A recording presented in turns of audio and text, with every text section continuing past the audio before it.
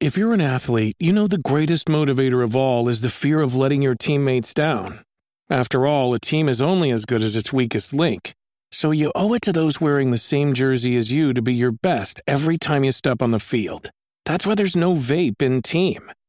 When you vape, you can expose your lungs to toxic chemicals that can damage your lungs.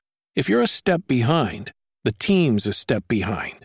Brought to you by The Real Cost and the FDA.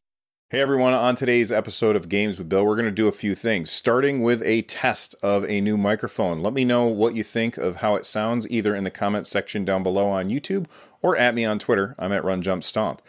In addition to that, we're going to be talking about PlayStation adding variable refresh rates. We're going to talk about Steam Deck having a new opt-in survey feature, and I have complaints about Tiny Tina's Wonderland. If all of that sounds good, let's get started.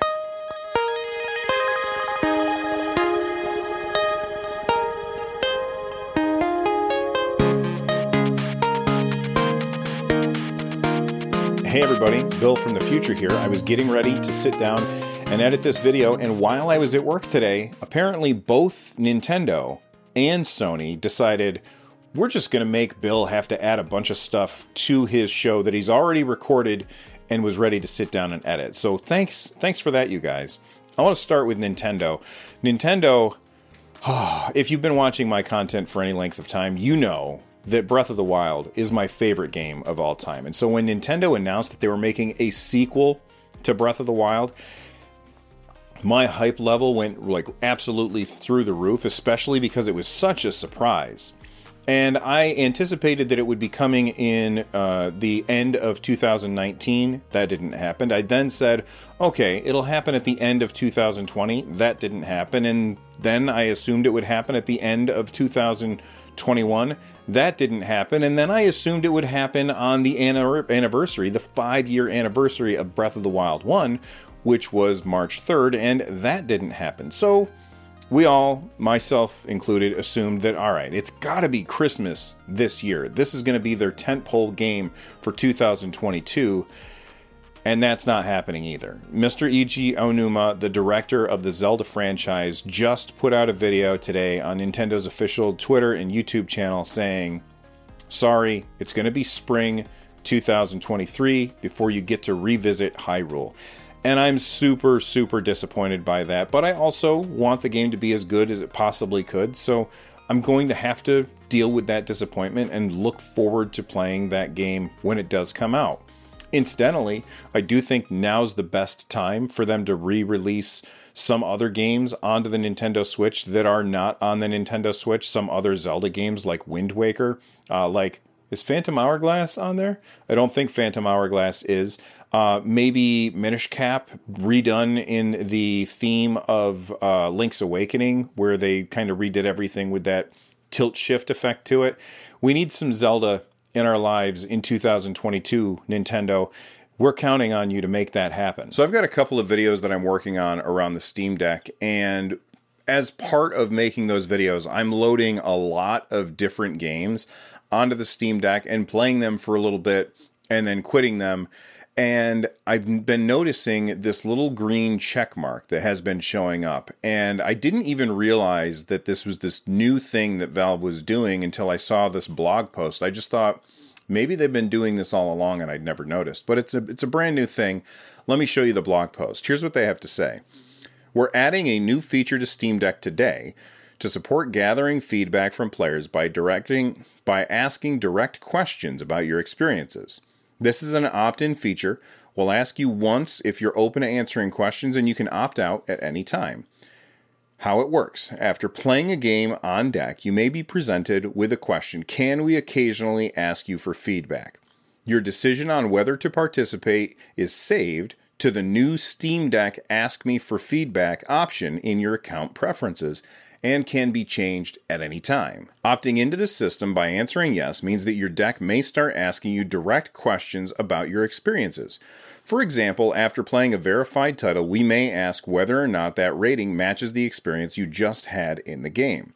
It's been a month since Steam Deck launched, and we're just getting started. As more and more customers get their hands on Deck, The data from those opted in, combined with all the other feedback and data sources, will help us understand how we can best improve the experiences across the board.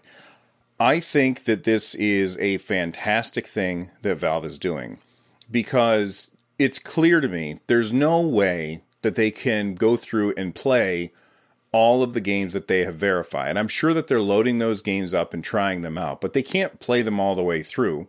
And invariably, the longer that you play a game, the chances of you running into or encountering some kind of bug that is giving you an issue continually gets higher and higher. And because of that, I think that there was even a video where Linus Tech Tips talked about, I'm going to say it was Horizon Zero Dawn. And he said that near the end of the game, he was running into crashing issues on deck. And he was complaining that this is not a good experience for a game that is supposed to be verified. And I absolutely 100% agree with him.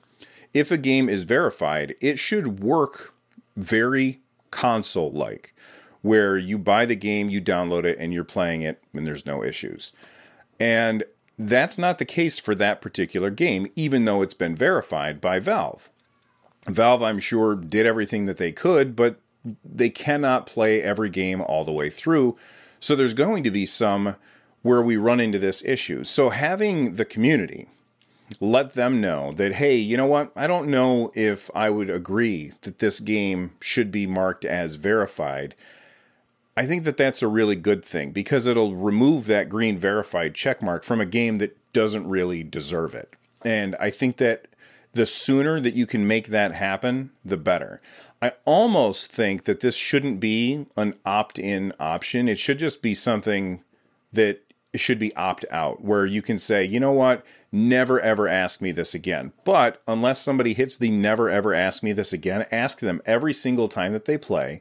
And I bet you there's going to be people who argue with me on this, but ask people every time they play, as soon as they finish, just say, how'd that go for you? A quick yes or no, and I can just reach over and tap it on the screen. That's fairly non-intrusive, and the benefit to everybody would be way higher. Speaking of games that are not behaving the way that I guess that you would like, I want to move on and talk about my experience with Tiny Tina's Wonderland. I gotta say, I'm pretty unhappy. Now, I just figured this out right before I sat down to record this video. So it is 100% possible that I am completely wrong about this. And if so, please let me know in the comments down below, because I'm pretty irritated. So I was kind of on the fence about whether or not I was going to get Tiny Tina's Wonderland. And then I decided very last minute, I said, oh, you know what? I'm going to do a live stream. So I'm going to go ahead and pre-order it. And that way it'll download and install while I'm at work. And then when I get home from work, I can sit down and do a live stream. And I did that. And if you were there for the live stream, thanks for coming by and hanging out. If you weren't there for the live stream and you want to see those live streams, head on over to youtube.com/nerdnest, hit subscribe, and turn on the bell so that you can find out about when those live streams are. But I sat down, I did the live stream, and as I was playing, I was running into huge stuttering issues, and I was really disappointed to see that. I was playing on my Xbox Series X, and those stuttering issues were very distracting. And it made me, I ended up tweeting out anybody else run into this issue, and other people were saying, yes, that they were running into this issue. But I was talking to my co-host, Lloyd, about this, and I said, hey, this is really frustrating, because he was wondering if he should pick up the game, and I was like, I don't know, the stuttering issue is kind of frustrating. And then he asked a question that I'm really upset that I didn't know enough about. He asked which version of the game that I got. And up until now, pretty much for my Xbox, every game that I've purchased has been cross-gen. And I think Microsoft called it smart delivery, but they actually have two things. They have cross-gen games, and then they have smart delivery. And pretty much every game that I have bought or played on my Xbox Series X so far has been a smart delivery version, or I just haven't had to worry about it. Well, apparently, Tiny Tina's Wonderland does not support smart delivery. It supports cross-gen game, where if you buy the Xbox Series S/X supported version, then that version costs $10 more and the other version costs $10 less, so $60 versus $70. And honestly, I think we've all talked to death the idea of whether or not $70 is okay for a game.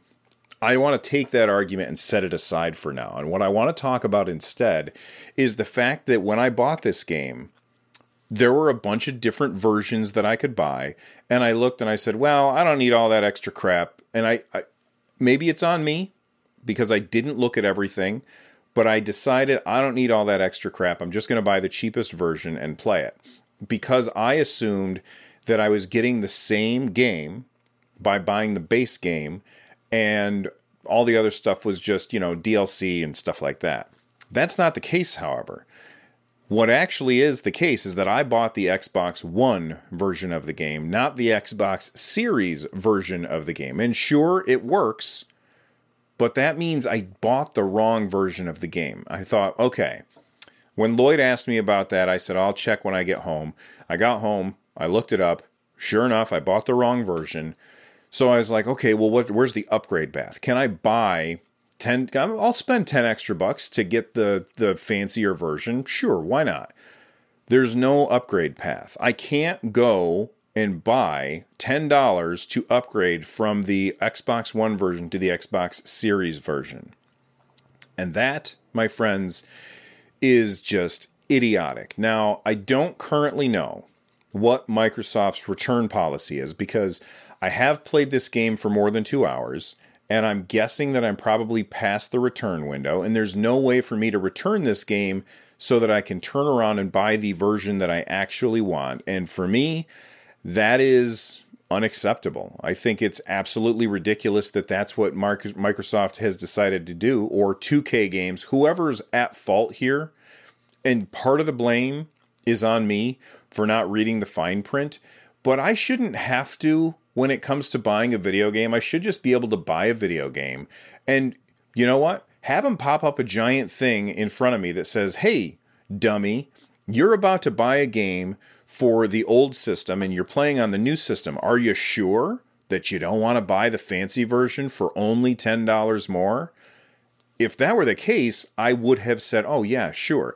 They would have gotten $10 more out of me, and I would have been a happier customer.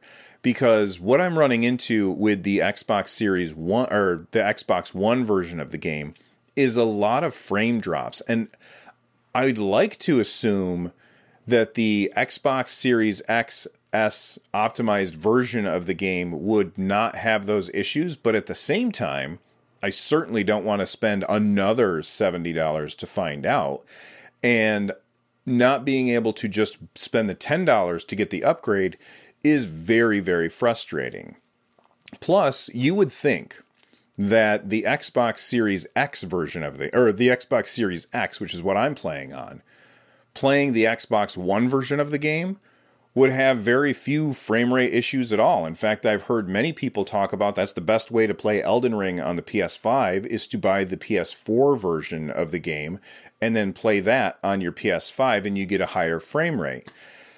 It just goes to show you that the current issue with games having all of these different versions of the game where it's confusing for the end customer is getting to a point where it's just too much. And when I have to read the fine print to figure out which version of the game that I'm going to buy, I feel like we've already lost. And I don't know what to do about that. But I wanted to complain to you guys and let me know if there's some solution that you know about in the comments down below or at me on Twitter. I'm at RunJumpStomp. Speaking of Microsoft, this is a real quick thing that I want to add in. There's been some debate on whether or not Game Pass is good for video game sales or bad for video game sales. And we recently had GDC, and Microsoft spoke at GDC. And Benji Sales, who I follow on Twitter, went through and they captured some very interesting information from Microsoft's presentation. I'm going to look at my phone so that I can get this right. Here's what they had to say. Game Pass stats from Microsoft at GDC. Subscribers to Game Pass play 40% more games after joining, which if you are a game developer, not a publisher. The publishers are the ones that are most worried about whether or not you buy their game. The developers are the ones that are like making art that they want you to experience. That is an amazing thing, that 40% more games are getting tried than otherwise would have. That's fantastic, because that means that people are having game experiences that they otherwise wouldn't have, and that's awesome. They also said, where did it go? Games, on average, see an 8.3 times lift in players. Day one launches see 3.5 times lift in players from large publishers. And for indies, a 15 times lift in players. So that means 15 times more players are playing indie games on launch day than otherwise would, which is huge for indies, because they are really the people who are out there making the art for themselves, not necessarily because they've been hired to do a job, which is just amazing. They also went on to say, and this is really telling, that subscribers spend 50% more. So if I subscribe to Game Pass and I'm playing a game, I am 50% more likely to spend money on that game, either through DLC or some kind of, I don't know, cosmetic or something, which is very good for games as a whole. And then finally, indies see a triple-digit revenue growth over just selling their game. I think that this goes to show you that the subscription model for video gaming, whether you like it or not, is good for the people who are making games, because those people are making more money and getting their games in front of more people than ever before, thanks to Game Pass. And I personally think that that's a fantastic thing, because that means that people are more likely to take chances on weird, outlier kind of games instead of the tried and true formulaic stuff that we always get, because they're getting so much more out of it. And I think that at the end of the day, if you are a fan of video games, that's what you want to have. You want to have more people trying a more diverse cadre. Maybe that's the word I'm looking for. I'm not sure. But a more diverse spectrum of video games out there, instead of yet another third-person zombie shooter with RPG mechanics tacked on. Hey everybody, Bill from the future again. Now I want to talk about PlayStation, because Sony also dropped some big news today, and that news is that they are now announcing PlayStation Plus, which is their competition or their competitive service to Game Pass. And there's things that Sony is doing that I think is the right way to go, and there's things that Sony's not doing that I think is the wrong way to go. I want to start with the things that I like that they're doing. They're doing this in tiers effectively. So there's a cheaper version, and then a more expensive, and then a most expensive version, which I think is good because it allows each customer to decide what part of this plan is most important to them and choose the subscription that fits best to both their wallet and their play style, which I think is really, really good. Let's talk about the PlayStation Plus. It's in 3 tiers. First is PlayStation Plus Essential, and I'm going to read a few things off of my phone here for this. There's PlayStation Plus Essential, which if you're already subscribed to PlayStation Plus, that's essentially, no play on words intended, that's what you're already paying for. And there's really no changes. That's just the default plan. And let's move on to PlayStation Plus Extra. PlayStation Plus Extra gives you all of the essential stuff, but it also adds a catalog of up to 400, with a little asterisk there, of the most enjoyable PS4 and PS5 games, including blockbuster hits from our PS Studios catalog and third-party partners. Games in the extra tier are downloadable for play.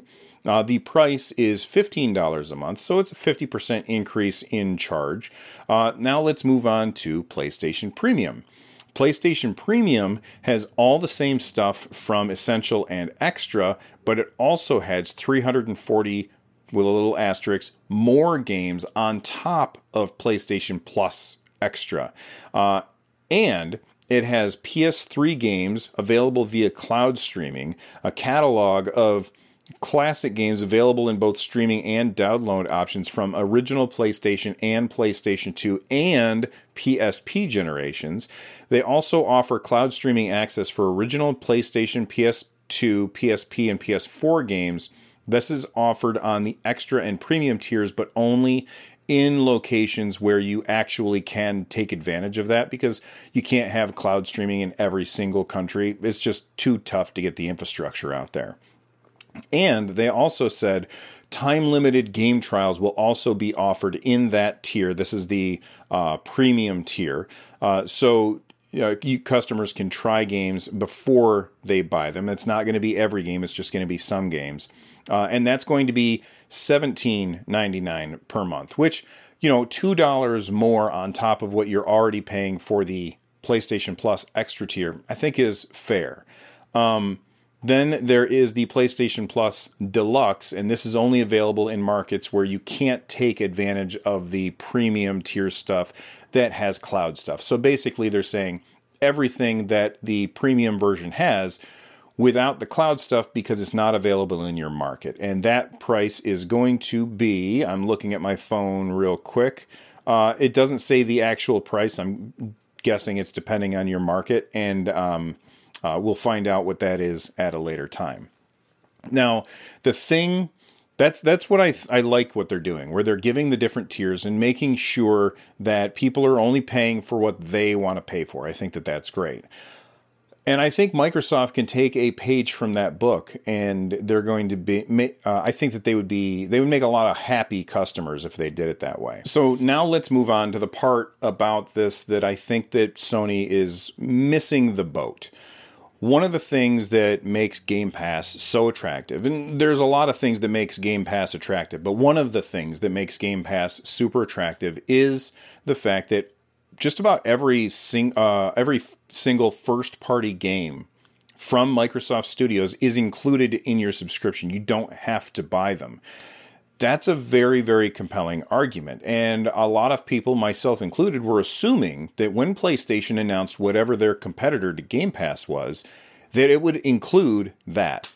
And apparently it doesn't. Now, we don't know how many games from PlayStation Studios will be included, but apparently they are not going to be including every single game in the subscription.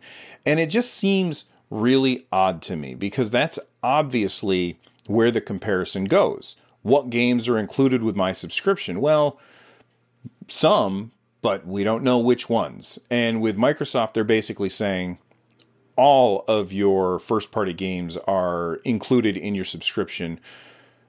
That makes me much more likely to spend money on Game Pass than PlayStation. Although, at the same time, I don't have access to a PS5 anyway, so who am I to really complain about this? Let me know what you guys think of the PlayStation plans in the comment section down below, or at me on Twitter. All right, let's get back to Bill from the past, I guess. Let's switch gears and talk about PlayStation. The PS5 is going to be getting an update soon that will add variable refresh rate to any game at all, and it's going to be up to the player whether or not that they want to turn it on. And I think that this is a really fantastic thing. First, I want to link this back to my experience with the Steam Deck. I am, first and foremost, a console gamer. I played PC games for years, but really I play more console games than anything else. And because of that, I'm used to games just working the way that they are supposed to work, and there's not really much you can do about it. Well, since I've had the Steam Deck for over a month at this point, one of the things that I've noticed is the quick access menu. I push that quick access menu and I turn on all of the little telemetry stuff that tells me how my game is running. And then I go into the settings and I kind of adjust a few things until I get it either at a solid 30 or at a solid 60, depending on what game it is. If I can't get it at a solid 60, then what I will do is I will adjust it to get the best graphics that I can, and then I will turn on frame limiting down to 30 frames per second so that I have a more consistent experience as I'm playing. And I think that that's really not necessarily forced me to, but caused me to pay more close attention to how the games are running for me. I'm never going to be a pixel peeper, somebody who says, this is 4K and this is 1800p, like that kind of thing. I'm never going to be somebody that says, well, this is 54 frames per second, so clearly that's not as good as 60 frames per second. I'm pretty happy as long as it's consistent. But the ability for me to easily see what's happening on my, and I'm going to call it a console. Feel free to be mad at me if you want. Tell me why I'm wrong in the comments down below. But it's like a console to me. The ability for me to take my console and see exactly what's happening with it, and then adjust things as I see fit, has caused me to, I think, have a better video game experience than I normally am used to. And on consoles, there really isn't a way for you to easily see how many frames per second you're getting, like that kind of thing. And I think that we should add that. The quick access menu is fantastic on the Steam Deck, and I would love to have that on Nintendo Switch, on Xbox, on PlayStation, because it would allow me to see how many frames I'm getting, and then I could switch it over to performance mode or something and see how many frames I'm getting, and then understand better the changes that I'm making. Now, of course, most of the time on consoles, you don't have that many options for changing the way that your game is displayed. The devs figure that stuff out for you, and I like that they do that, but I also like to have the option to fiddle just a little bit, which is very different than how I expected to feel after playing with the Steam Deck a bit. All of that being said, it leads me back to the PlayStation 5, and the PlayStation 5 is giving players the option for variable refresh rate. And it's going to work on any game, and they're going to leave it up to the players. So the players can turn it on, see how the game plays, and then maybe they decide, I don't want that on, so I'm going to turn it off. Or maybe they can decide, you know what, I really like it with variable refresh rate on, I'm going to leave it on. And I think that that's going to be not necessarily a game changer, but it's going to be better for more people.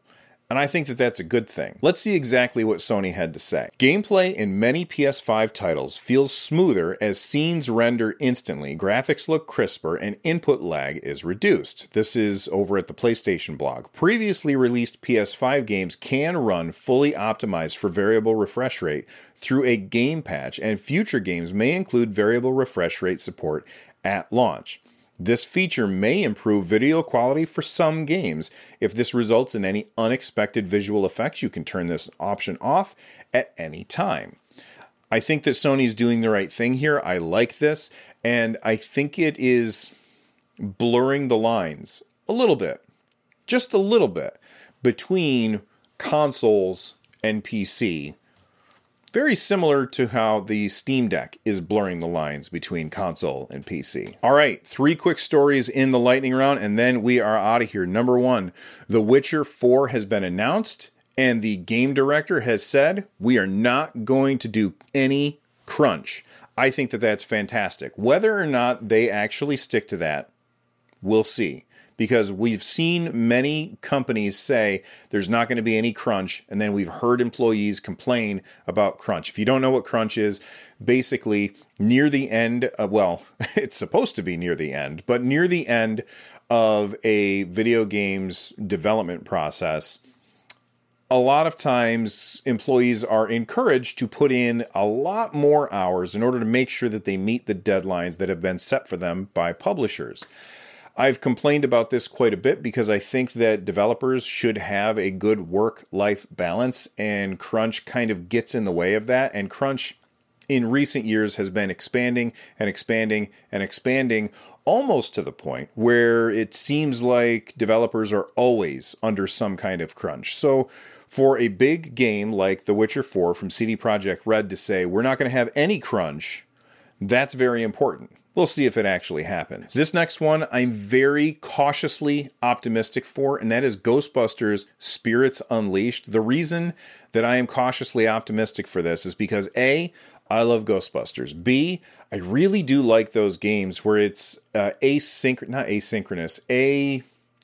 maybe it is asynchronous multiplayer where different players are on different sides and they are having a different experience. And the examples that I would give would be the Predator Survival Grounds, I think is the name of that one, Friday the 13th, Dead by Daylight, which are all horror-based games.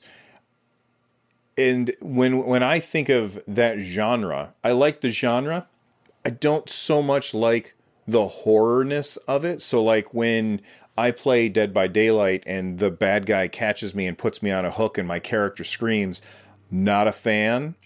But what I am a fan of, I am a huge fan of, is Ghostbusters. And Ghostbusters Spirits Unleashed, where you can either play as the 4 Ghostbusters going up against a ghost, or you can play as the ghost. That sounds really, really fun to me. Now, I've heard not so great things about the Friday the 13th game. It's supposed to be not great, and this is made by the same devs, so hopefully this is not just a skin on that game and there's more to it than that. It remains to be seen, and I'm sure I'll talk about it at some point in the future. So if you're hyped for that, let me know in the comments down below. Speaking of things that we should be hyped for, one of the games that I've been playing this year that I am absolutely in love with is Vampire Survivors. And I've been playing it on Steam Deck a lot. The issue is when you're doing really, really well, you run into an issue where there's so much happening on the screen that the game just it slows down to like 10 frames per second or even less than that because there's so much happening. And the Steam Deck is a fantastic machine, but it's not a magical device. And it doesn't have an infinite amount of CPU. And when you have that much happening on the screen, something's got to give, and it's the frame rate. Well, the developers have said they've got a bunch of new stuff coming, but I don't care any bit about all that new stuff that's coming except for this. They're going to implement a brand new engine for the game, and that new engine is supposed to reduce the frame rate issues that you get when you get deep into a game of Vampire Survivor. If you haven't checked that game out, it's such a weird game. You don't push any buttons. You just move the joystick around. It's incredibly fun. It's incredibly addictive. I love the art style to it. It's awesome. I love everything about the game. And it's like $3. It's only $3 for this game. So it's absolutely something that you should try out. All right, everybody, that's it for this episode of Games with Bill. Thanks for hanging out with me. Let me know how it looked, how it sounded. I've got a brand new setup. I've got brand new lights over here. I bought a new microphone just so I can try and do this a little bit different. I'm really enjoying making these videos. I hope that you're enjoying watching them. Let me know what you think in the comments down below, and then watch this video right here.